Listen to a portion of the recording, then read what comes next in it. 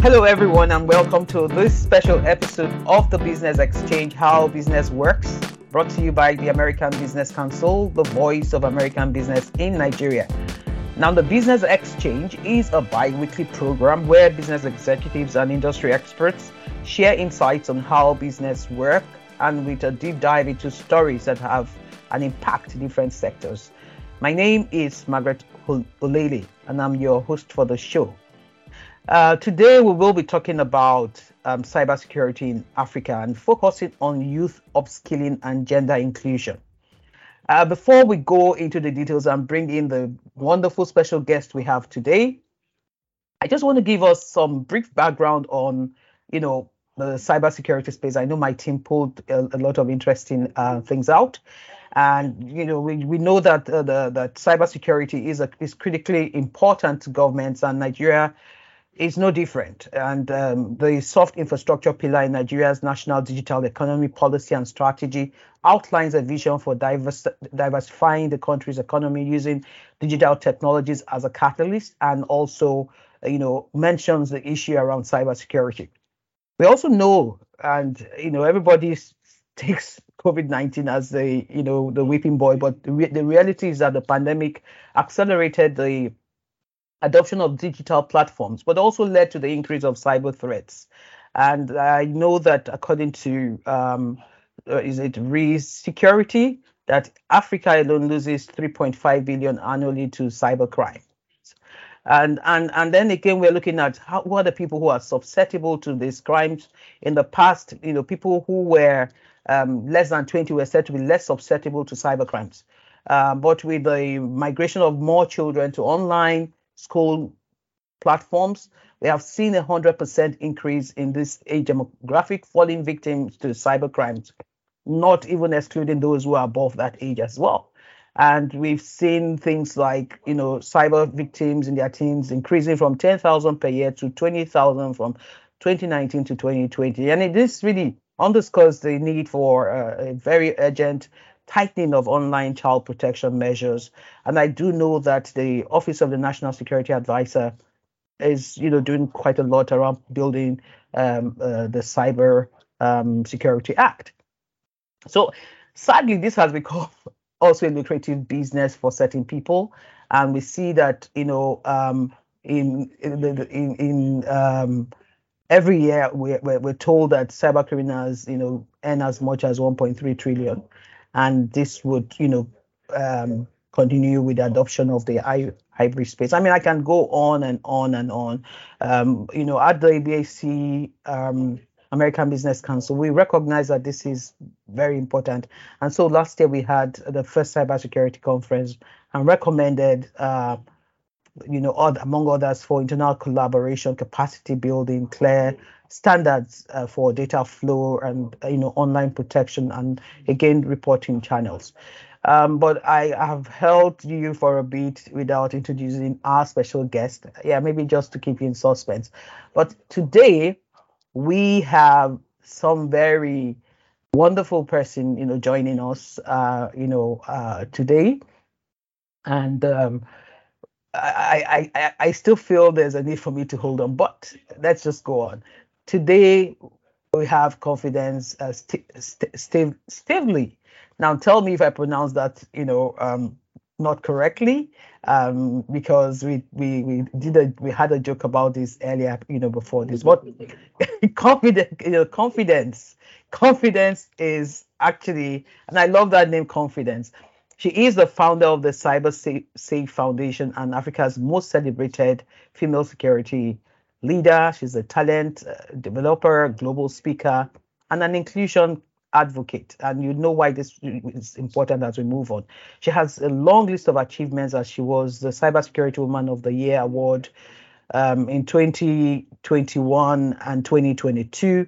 And, the organization she works with, all that set up, correct me if I'm wrong, is a non-governmental organization that has facilitated, changes that are immeasurable in terms of digital access in Africa.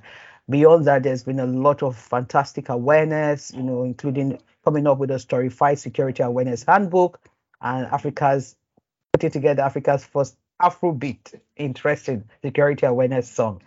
Confidence, welcome to the show. Thank you so much. And you actually pronounced my last name correctly. Staveley. Ah, Yes. Stanley. Okay, Yeah. cool. Thank you for Okay. having me. Yeah, it's a great pleasure to have you here. So I just there's a couple of things that are running through my head right now, as always. But the first thing I would like to ask is, I see that your organization has been involved in a lot of cybersecurity awareness campaigns. So how do you think that Africa can help improve, the areas of handling cybersecurity threats? That's a very big question, but I love it. um, and just to really put it out there, that one organization for a fact can fight these cyber threats. There becomes a need to collaborate, to amplify, to to also consistently drive awareness and at scale. And when I get this question posed to me, I generally like to have us think about it in the context of how have we handled other pandemics or endemics we've suffered, because we think about cyber and we're not exactly thinking about it as a pandemic, but it is a pandemic for our digital economy, just like Ebola, just like COVID, what's the health system. So how did the health system cope with this pandemic? I think that is really going to be a great analogy to help us think about cybersecurity and handling cyber threats in that same way, or rather using similar strategies. And one of such strategies that I think I really cue from our handling of Ebola and COVID is how we are able to take the messaging around preventive measures mainstream. I think that is one key thing that the health sector has done really well, that the emergency and the urgency of dealing with this pandemic caused stakeholders to come together, caused us to leverage media, that is a typically non-health sector player, to be able to drive putting out the messaging at scale. So I believe that that is a very similar strategy that is required and to be done consistently, so to be able to make sure that the messaging gets out to everyone and we get to hear it long enough to change our behaviors. Because we also think about cybersecurity and we do not clearly see the line between behavioral changes and this particular art and science of keeping or defending our networks. And I think that that's also one flaw we have. If we want people to start using the strong passwords, we want people to begin to put defenses in place in their enterprises, they need to change how they're currently behaving, how they're currently acting, and so we need to also think about in that context the messaging, how we're making this messaging go, how far it's going, how often we put it out. So that's one key area I think around handling cyber threats we can get better at. The next key area I want to touch on also is digital literacy. So we speak about cybersecurity, and most times looked at as something in silo, but if you work in the space, especially in the development space of cyber, you will find that it's only just a level, so you have to build on something else. So cybersecurity is on the building block for the prosperity of the digital economy. But on the foundation, or in the foundation of being able to ensure that we are able to transact freely, that we are able to securely make money, make value available on internet, we have to ensure that the users are also digitally literate. And we find that that's not exactly the case in a good enough proportion that we see across Africa. There's still we're lagging behind, let me put it that way, in terms of digital literacy. And if you want to look at it in terms of in the gender lens, you have another set of numbers there that shows that women are lagging behind digital literacy. So how then do you build on that if the foundation is lacking, or the foundation isn't strong enough, or the foundation doesn't have a wide enough base? Then it makes cybersecurity awareness very difficult to achieve effectively. There's also something I think is very important. We are constantly looking at how cybersecurity affects different industries, but we're not paying enough attention to how cybersecurity awareness affects end users, especially very vulnerable groups like senior citizens and elders, right? So we need to begin to concentrate on senior citizens and elders as well. Like you mentioned, another vulnerable group, children. We're not giving enough attention. And when I mean attention, it's not just saying, you know what, this is important to us, but how are we giving attention in terms of our time, our resources, time and money, and policies and things like that, and implementing them in a way that protects these people. Another key thing with cybersecurity awareness is the lack of proactivity. And for here, I want to say that the lack of proactivity is also driven by the fact that people don't exactly see it as an urgent thing that they have to do before an attack happens. We usually will sit back, and just wait for something bad to happen. Oh, we are going to say, my friend, God forbid, it's not me, it's the next person. We always just think, wish it on the next person, and we never see ourselves being victims. So we don't even prepare and prevent the bad things from happening. So we need to do that. We also need that proactivity to touch non-mainstream cyber issues like investment scams, because those are also cyber crimes, and those cyber crimes also erode trust, which is a key component of digital economy. So we need the governments and other key players to become more proactive around not so technical and directly technical cybersecurity or cyber crimes. Things like investment scams as well, as key things that I think should get attention. But last thing I want to mention is that government needs to play a key role in driving awareness and handling cyber threats by leading by example. In how the government is prepared in the agencies, the MDAs. How is the workforce? How do the workforce themselves see themselves in cyber? It's Cybersecurity Awareness Month, so our theme now is see yourself in cyber. How are these people that work for government across the MDAs, how prepared are they? How aware is the workforce around cyber issues and cyber hygiene best practices? So I think that government can play a major role in leading by example. I completely agree with you. And, something else that came to my mind as we were speaking, completely off the script, is the fact that when we talk about behavioral change, it also has to do with how we're reaching out to the youth to let them know that this is just not the only way to live a life. We've had a situation where people have been at home, students have been at home for a long time. Some of them are learning coding, some of them are learning good things, but some also may just, begin to think of, okay, fine, let me get my hands into this. And there are lots of, dark nets and things and,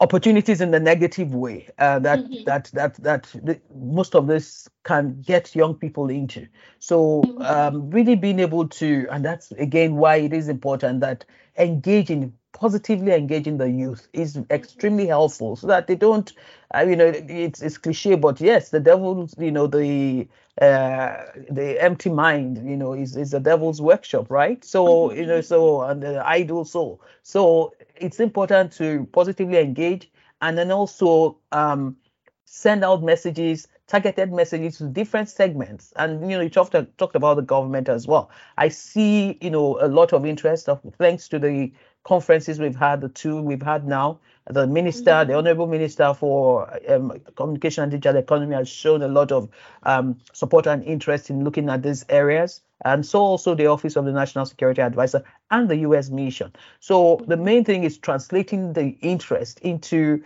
of course, through collaboration with private sector in terms of building capacity, like what you're saying, MDAs, how do you get them ready now, moving them from, just knowing that this exists to really, how they can do a bit more beyond just getting themselves aware and interested.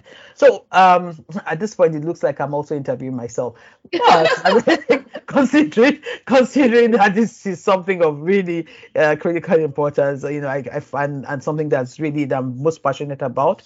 I just feel that there's a need to chime in there as well. But before, we may come back to this later, or you want to share some thoughts around that. But there was something you said about women the fact that, the space, the issue around gender inclusion and all. So, and I'm looking at the World Bank report, a World Bank report pulled in from, by my team on women in the Middle East and Africa contributing only 5 to 9% of the cybersecurity workforce. And that this gap is even widened by the different rates of digital literacy between men and women. Is that something that we should be worried about? Oh yes, we definitely should be. And why we should be worried about it is because about 9% of the jobs in the next 5 years will require digital skills. So what we're seeing with those stats, or what those stats are saying, is that about 50% of our population, which is what we're looking at in terms of the population of females, about 50% of our population is not going to be able to access work. That's what we're seeing in those stats. And I think, Margaret, let's stew on that. That 50% of our workforce will not be able to access jobs because they don't even have the digital skills. So that is exactly why this is important, that we need to create platforms that specifically target women to get these digital skills, because it's on top of that that we can build up other advanced skills, because cybersecurity is an advanced digital skill. But we need that basic digital literacy first to be set up, to be there, and then women can get more. And I think the average woman is very ambitious, just that she's limited by a lot of things, and we're seeing that very increasingly in some of the female focused programs that we have. I know a lot of people, now we have a lot of female focused programs, and people are like, what's happening to the guys? Why are we not having something for this? I mean, it's true, Margaret. I hear it a lot, and sometimes I don't block it out because I know the realities. And I know that the men who support us understand that there are these roadblocks. They are really lofty in the way of women accessing opportunities. That is literally a cycle. So we set up programs like Cyber Girls Fellowship and DigiGirls, and what we're doing with that is in recognition of the fact that digital skills, especially basic digital skills, which then you can then build up to be something else, is lacking. So DigiGirls, for example, is sponsored by or funded by the UK government through its digital access program. And what we do with that program is we give girls and women basic to intermediate digital skills. Now, because we are first and foremost a cybersecurity organization, we put in cybersecurity awareness in the curriculum, which helps us, while giving these women these skills, they would have cybersecurity awareness as part of it. But the main goal is to be able to build up that foundation, that a program like Cyber Girls that provides cybersecurity skills, which is then an advanced program, can then sit on top. Because what we found out when we started off Cyber Girls was we will get girls into the program and they will not know how to turn on a computer. So you start teaching them it's true. We start teaching them cybersecurity from how to turn on a computer. These girls are less than 20 years old. They've never touched a computer before. And you know what's fascinating? Why I'm so sold out to women and really helping women is if you give them the opportunity, they will excel. It's literally in most cases opportunity not meeting passion. So we have a story I literally tell quite a lot. I'm not going to mention the girl's name, but she came into the program not knowing how to turn on a computer. 7 months after, she graduated from the program, and she's now one of the leading pen testers in Nigeria. So that is what opportunity meeting passion is, and what a lot of women do not have. So what we do with DigiGirls is then provide that basic intermediate digital skills training, and then when they come to Cyber Girls, that's an advanced cybersecurity training program. They already have that base, and we can just go on straight to the very hard stuff, to the very crunchy stuff, because they've built their milk teeth already on the DigiGirls program. So I definitely agree with you. And what we've done with Cyber Girls is we've spread across 7 countries in Africa in the current cohort.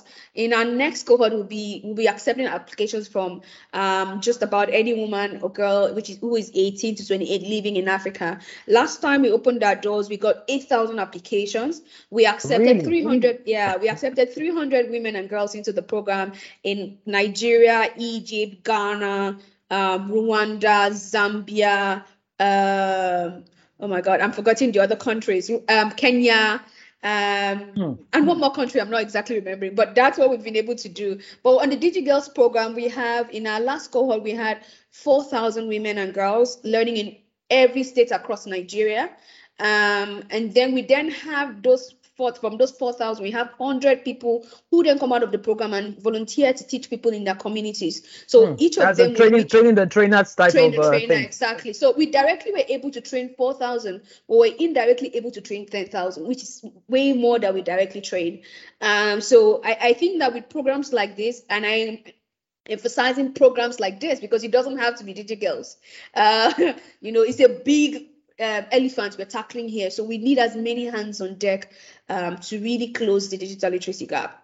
Well, that's fantastic. Well, again, I wanted to ask you a bit more about the Cyber Girls training program and the Cyber. But you have done well, giving us some real clear insights into what you do and the great work that's happening across the continent.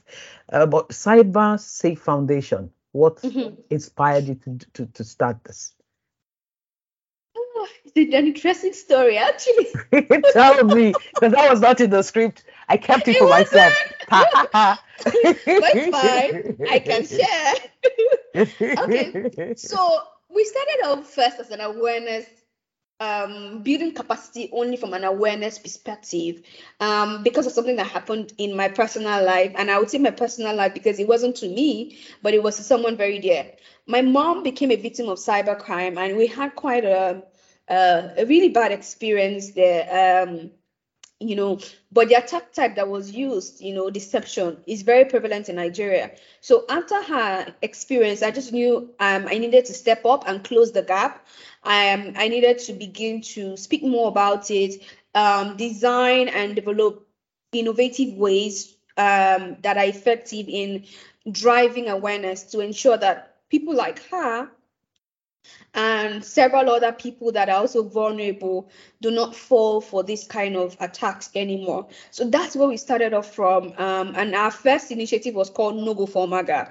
And the name is very telling of what it was. I mean, for people listening to these that don't understand Pidgin English, it means don't be a victim of cybercrime. And how not to be a victim of cybercrime than to get educated about being a victim of cybercrime. But something very profound also about the No Go for Maga campaign is that it was led by young people that have typically have been stereotyped as typical cyber criminals.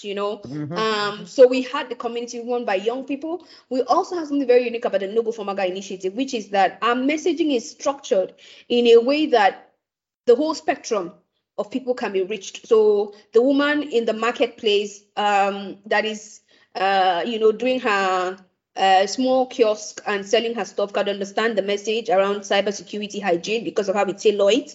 The person in a suit in an corner office can also be reached with messaging as well. So we wanted it to be as street as possible, so that just about everyone can understand and learn. So that's why the name was called. That's why it was called No Go for Maga. It resonated with the average man on the streets. That's a very good one. I know. Talking about the youth and this misconception about it's not really what people really perceive as these are the people who are the perpetrators. We've seen them being victims in recent times, especially through all these scams around online jobs. I don't know if I'm sure they're on your radar. Exactly. Because most people want to do jobs, because of the nature of the world and the way the world has gone bottom up. You find out that you have a lot of jobs that you can stay at home and do. So people just put out jobs out there and claim that they want people to join them, and then the next thing is that you have. I mean, I've heard reports about that. I don't know if it's something that's on your radar. How do you educate young people? Is there a 101, scam 101 to 10? Yeah, I see that you put together. I will get to that. Issues around the cyber Afrobeats. Are you and even the storybook? Is there an updating based on the realities as we see things unfolding? Because yes, every day you see new crimes, new kinds of craziness in that space happening. Is there a way we are updating these as they unfold. Definitely, we are, and I mean, I like the fact that you use the words as they unfold, or the phrase as they unfold, because the threat landscape is actually changing quite a lot. And I hinted on one of them actually, one of those very emerging threats, which is investment scams. So aside the jobs that are, are ways that scams could happen, we also have a lot of young people who want to have their money work for them and not following the right path to having that happen, because they have these very, very, very beautiful offers around how their money can get doubled, and they're not applying certain certain investment principles to that. Again, another case of financial literacy, or lack of it. Yes. Because I mean, there's certain things you tell me and I'm like, hello, I know that this is a basic thing that, how will you tell me you're trading? But you see, that is you, because you have gone through this over a period of time. You can imagine some people are Exactly. so first of all, this whole idea about, get rich quick, and I've seen this someone by my side, or some person I know who suddenly, from walking on the road with shoes that are funny, rickety, and torn, to suddenly driving the best cars and living what is perceived to be the life. And then it's like, well, I mean, maybe this is how it happened. So I honestly think that there is that real need to to have these areas being foregrounded as well as we move on. And so there are different aspects that we need to look at. But then let's look at the issue about the youth, and the issue around cybersecurity, and even kids, because these days parents are seeing, especially in the whole conversation around STEM and STEAM, parents are really being encouraged to get their kids to learn coding at very early age and all. Do you really believe this is a good way forward? Absolutely, it's a beautiful way forward. And let me just share something that really gladdens my heart. I'm saying it now, and my heart is keeping a bit. Maybe you would have found out if you had the stethoscope, really close there to examine. But I mean, for me, I'm very excited about what's happening in Kenya.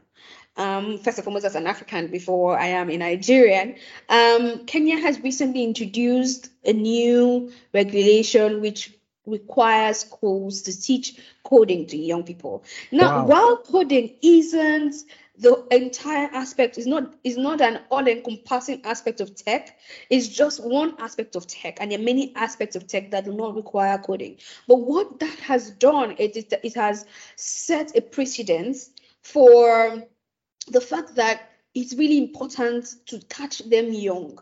And I would tell you, as someone who is doing a program across 7 countries in Africa, that the girls we have in Kenya, they are fire. And they are fire because they have these other things that are building them before they get an opportunity as rigorous as cyber girls. So by the time they're getting to cyber girls, they're already equipped. So it's literally like a dry log of wood waiting to be lit. Of course, that would burn faster than a log of wood that you have water poured on it. So that is exactly how this kind of mainstreaming of or updating our curriculums to have tech in a way that the learning curriculum begins to prep the minds of these young people to take on careers in cybersecurity or software development or other STEM careers. And again, if you I believe that if you look at it this way, that nothing exists nature never exists in a vacuum. So if you're not doing it, something else is taking the place. And we have these other many vices around. So if you're able to reach young people and show them that this is a career opportunity, they could take it up. And I'll give you an example. I saw a video of a little boy. That child cannot be older than 7. He was hawking, and then someone put a camera on his face and was asking him, what does he want to be? And he said, he wants to be a lawyer. And you'll find, of course, I mean, I'm in Nigeria right now, and I grew up knowing that, being a lawyer, in career days, you see lawyers, you will see medical doctors, you see engineers. You will not see someone saying, I want to be a cybersecurity professional. You know, why? No, Because they don't know. this could be another conversation for another day, because yes, I mean, we all grew up, we grew up at that time. I'm sure, in fact, my time was even worse than yours, and you know, but actually we all chose our path, right? And here we are. But you see this child, you know what this child said after saying he wants to be a lawyer? He said he wants to be a lawyer because he doesn't want to be a Yahoo boy.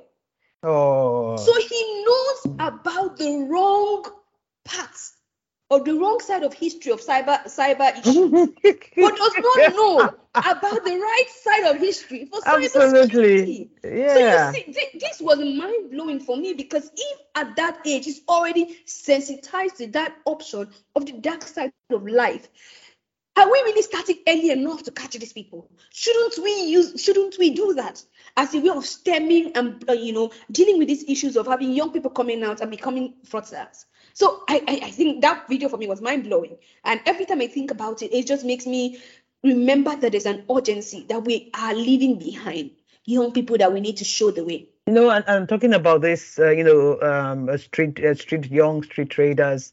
You know, each time I pass through, and again, there are loads of them on the way, you know, leading to the place I stay, which incidentally, you see people who are this indigent, and then you see very luxurious cars moving into, beautiful estates and all. And then you ask yourself, what can be done to this generation of young people? Some of them between the ages of some 7, some up to, 8, that if only you could have conversations that, okay, we're not saying street trading is illegal.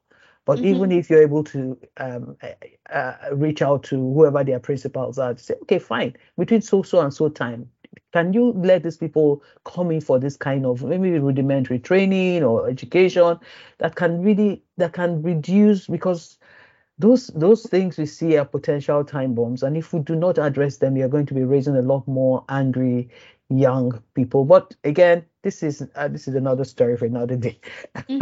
So and just to add to that as well, Margaret, I mean, that's a ticking time bomb, yes.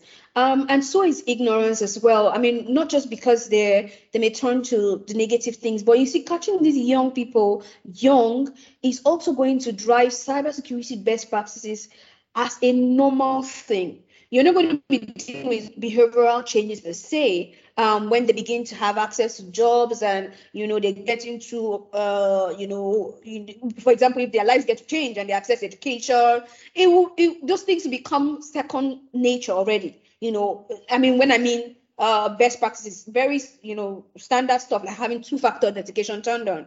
It will be something that they will do because they know about these things and they know about these best practices very early. So aside the part of showing them that these are career options available to you in tech, catching them young could also give them and expose these young people to imbibing cybersecurity best practices.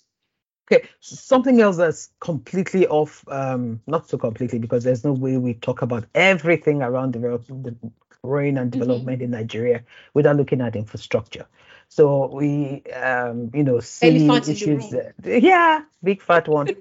So, so they have Nigeria, and then most of the African countries, still battling with energy, power. How does this impact the issue of cybersecurity, and what do you think, can be done to circumvent the electricity problem? I mean, I know you're not government problem, but I mean, so that Nigeria can get access. Disclaimer out.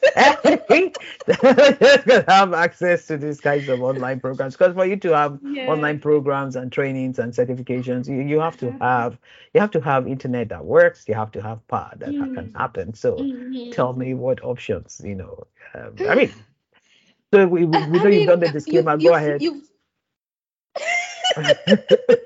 You've touched on something that I think every single person in the capacity building space is going to tell you is the biggest challenge. I mean, it's hard enough not to have this foundation that a lot of people in developed countries have. I mean, for people trying to gain these skills. But it's even harder that we don't have the infrastructure that supports young people to gain these skills. And by infrastructure, you mentioned some of them. But there's one that I have missed, and I will just mention it. So infrastructure in terms of electricity, the cost or access to Internet. internet, the cost and access to devices. I mean, how do you learn cybersecurity on your mobile phone? I'm going to say something that's not English. Call it work. No, that's Nigerian. That's Nigerian English. Oh, that's another conversation. It's not going to work. So we have that, and unlike other countries where there are payment plans, there's you can take out credit. There are different infrastructure, and again, you can talk about that in the sense of the lack of data being a particular infrastructure issue as well, because data around citizens and their earning income and stuff like that can also drive these kind of buy now pay later models. But I mean, that's a different conversation, and I won't go into that rabbit hole. But I'm saying that that is also a very major issue. So electricity is one, but I mean, there are other issues, other infrastructure issues. So what people like myself, through my organization, what we try to do is we think about how to bridge those gaps, but we can't do them at scale as well. So for example, for most of our programs where we have a virtual component, we have a smaller fraction where we offer a physical component as well. So for example, for DG Girls, we have 95% of our fellows learning virtually. And then we have 5% learning physically in 2 hubs. So we have a hub in Lagos, or we have a hub in Kaduna. What that does is in our heads, we've tried to support the South and we've tried to support the North. Again, inclusion and equity, right? So, but for that, we can only do the fraction is 5%. So we can only have 100 here and 100 there, which is just 200. And in those hubs, we try to bridge those infrastructure challenges. So we provide there's electricity there for the entire time of the training. The devices are provided there for the entire time of training. Data is also provided there. So we bridge that. But then again, it's not one of the most effective things to do, because when those ladies leave the hub, they also need to practice. Some of them get so excited. They want to get home and turn on their computer and say, you know what, that SQL code I was trying to, get around with, let me try my hands on it again. There is no device to do that. So it's not one of the most effective ways, but at least it provides us some way of bridging the gap. However, if you're targeting women and women in childbearing age, that still presents a different set of challenges. The 2 major challenges we've seen is, one, the women will have to incur a high cost of commuting to those hubs every day, as against the luxury of sitting in their homes with their computers and just accessing this learning. So that's one. And then if you think about it in a very practical sense of the responsibilities of caring for a home that a woman typically has in Africa, a woman prepares the children for school and still picks them up from school, which is very different from the way a typical man or his responsibilities are in Africa. So you find that if you ask those same women to come to the hubs, they most times can't stay as long enough as the women who don't have children yet, or who don't have children that are young. So you see that even that model that is sort of like a hybrid model still suffers, or rather still has setbacks because of the unique things or unique responsibilities that women have. So, I mean, I've said quite a lot in that mix, but I'm saying that possibly we can harness, some facilities that are line fallow to increase the ability to be able to create this kind of middle grounds where infrastructure challenges are bridged for the ones who can absolutely not afford it, cannot afford the computers, don't have enough electricity to learn. I mean, the cost of data is something else, So for those kind of people, you can then cater to them in those kind of arrangements. Yeah, I mean, for me, I think this is really an ongoing conversation, and perhaps by the time we were able to share this, we would have a lot of people who are coming in and saying, okay, we want to be part of it in a sustainable way, because it's not just like a one time, okay, we sponsor these or whatever, but okay, like a 10-year plan, this is what we're going to be doing. And then we're able to measure how successful it is and then move forward to the next step and all that. But I'll talk about something else that at least is cheering, and that's the issue around Afrobeat. All over the world, Nigeria has been, on the radar because of Afrobeat. Something else that comes to my mind is when you look at the issue around the STEM and the STEAM, and you find out that being able to leverage art to disseminate not necessarily things that are art related, but things that exist in the science space is a good thing. Again, this is about awareness, not exactly teaching in the science of cyber, but really the awareness around cybersecurity. And so I gathered that you have the cybersecurity Afrobeat song, and I was like, oh wow, how did you come about that? So I mean, Margaret, this is where I looked at it, right? There's a particular song that if it comes up on radio or in the hottest of parties, I mean, I will stop dancing immediately. The song has the word cash up in it. I don't know if you know that song. Okay. Sorry? Can you hear me? It's an Afrobeat song that has the word cash up in it. Okay. That song is a song about how young people are scamming people using the cash app style. And that song was a viral sensation. And it was just telling about how Afrobeat has become like culture. We have quite a pervasive type of music. I mean, I was in a shop in Sweden.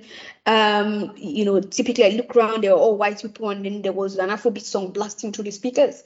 So we I tell you, it's the same thing here. I was at an event, and the lady who was getting married is an African American to a Nigerian American, and I mean, you need to have seen the way people were dancing, white, black, wherever, it just didn't matter. I mean, and this went to Nigerian Afrobeat.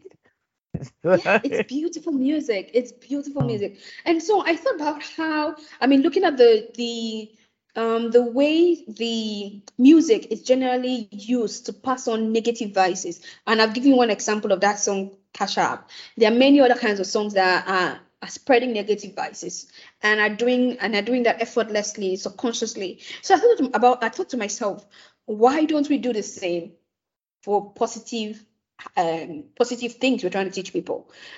Also because a lot of people think about cybersecurity and we think about it as boring or something very boring. And so those are some of the challenges. We're not able to communicate things in a way that is jargon free and the average person can understand. So during the COVID pandemic and seeing, I mean, like your intro said, the spike in cyber crimes, we sent out a proposal to the UK government and we said to them, in your COVID-19 response plan, you also need something for cybersecurity, and we could do X, Y, and Z for the most vulnerable people. And what we try to do at scale for Nigeria's most vulnerable people, one of the groups that was vulnerable was young people. What we tried to then do for them was use their language to speak to them, which was music. Fantastic. So we wanted something that talked to them directly. But when you listen to the lyrics of the song, you could dance to this song at a club. But when you listen to the lyrics, it's actually saying a lot it's about cybersecurity, hygiene, best practices. And so we looked around and said, okay, so when we got the funding for that, we looked around and said, who does fantastic music on the continent? And we looked at and we worked with Kobam Sosoko, who is a prolific songwriter and producer. And he came up with this fantastic song that we currently have as an Afrobeat song. But what's most interesting, again, talking about sustainability first around projects. That project with the UK government has ended. We're able to reach 10 million people. But that's not the biggest side of the story. It's the fact that we are currently closing out a partnership, or we have closed out a partnership with the Chief Information Security Officers of financial institutions. And so this partnership we've just closed out, and the funding that coming together is going to be able to give us is going to be able to then take that song and then bring it into the financial industry in Nigeria as a tool to continue to drive awareness for bank customers around cyber hygiene best practices. And I think that's the biggest story. It's not that we reach 10 million people. It's the fact that 2 years after doing that, or there's not 2 years, close to 2 years after doing that project, it still remains relevant, and the industry, the ecosystem has adopted it. And very soon you walk into banking halls and begin to hear that song as well. You'll be in man trap doors and hear that song. You'll be in ATM galleries and hear the song play as well. So that is a big story. That is a very big story and a good story. Well done, Confidence. So I'm asking this, or I want to ask this. What is the future you envision for CyberSafe Foundation and overall cybersecurity in Nigeria? Just maybe within the next decade. Obviously, from what you have shared, there is so much that is happening.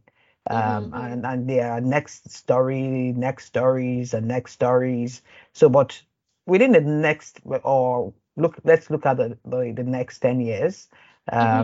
What do you envision?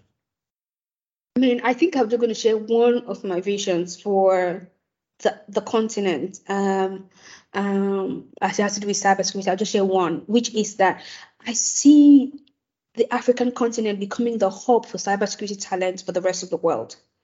Fantastic. And let me tell you why this is so profound, and I think why it's also very doable, and why I think this is something that would happen. Not may happen, but will happen.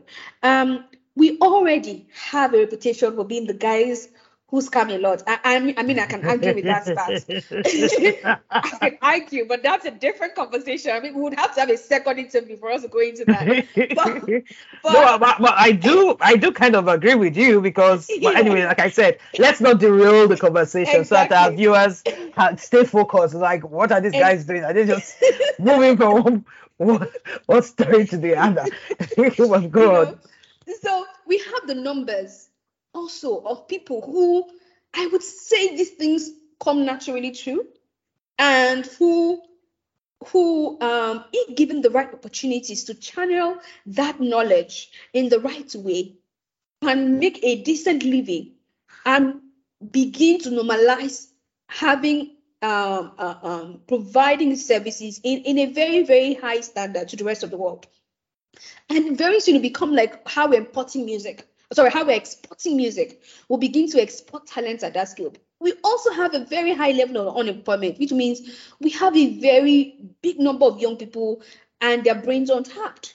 So if we were intentional about changing that narrative from being the cybercrime capital of the world to becoming the cyber talent capital of the world by putting in place these different building blocks, which again, I won't go into them, the different building blocks to harness the numbers, the interests we have. I mean, let me tell you how mind-blowing interest in cybersecurity is in this part of the world. I opened an application recently. I mean, I told you about it before while we're preparing for this, we're talking about this interview. And I said I'm going to open applications for people to get the Cisco Cyber Ops Associate certification. I opened seats for 1,000 people. Margaret, guess how quickly the seats got filled? We filled those seats in less than 6 hours. Oh, wow. Yes. So people are still dropping comments on my social media pages begging for a second cohort. But that's to show you how interested people are in build, unlike other clients where they're trying to, you think you should consider this, you consider cyber. No. Here we're not trying to beg or cajole people to consider cybersecurity. We just don't have the resources for them to gain these skills. They can't afford the certifications. They don't have the tools. They don't have enough mentorship. That is our problem. So imagine if we provided an environment where we're intentional about becoming what India is to the software world, that we become that to cybersecurity globally. Margaret, we can do it. Yeah, no, I completely agree with you. I mean, I got into this whole conversation around cybersecurity when a friend and I, said really talking about the potentials, the threats, but more like the potentials in this space. How do we turn the story around? And I always look at how we can turn the story around. This is one great opportunity, and you don't have to import things from the ports that would hold you for 10, that like, okay, we're not able to clear it. This is, projects that are, I always say that have to do with less, physical movements and more with, what your brain and intellect can pull together. Mm-hmm. those are the kinds of jobs that are obviously the next level jobs and the jobs Mm-hmm. that the world needs right now.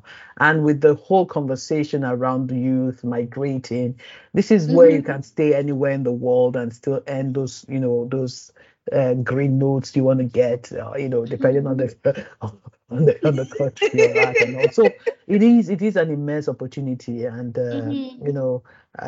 it's something that a lot of people, rather than thinking of giving money to some people who would take them through the desert for like how many years and some killed, and they can use not maybe a tenth or whatever of that money to train and get this that would be more than enough to Mm-hmm. move on.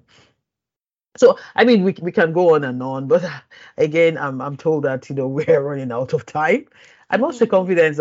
I'm really amazed at the work that you're doing, and I hope that these efforts they're already improving cybersecurity Mm-hmm. in the country and in the continent. But I really would like for us to see it move into double, triple, and whatever fold. And Mm-hmm. we're here to see how we can, collaborate and support the work that you're doing currently, which is fantastic. So like I said, nothing lasts forever, and we have come to the end of the show. And again, confidence. I'd like to thank you for making our time, and especially on a day that everyone is resting in Nigeria. It's great to have you here. Thank you So. so much for having me. And yeah, thanks. So we would like our viewers, as always, to follow the Business Exchange, the ABC Business Exchange on SoundCloud, on Apple Podcasts, and Spotify. And on social media, please follow us at AB Council _NG on Twitter and Instagram, and American Business Council Nigeria on LinkedIn. And make sure you join the conversation and use the hashtag the ABC Business Exchange. And we'll see you same time. Dot, dot, dot, dot, dot, dot, dot. But thank you for listening.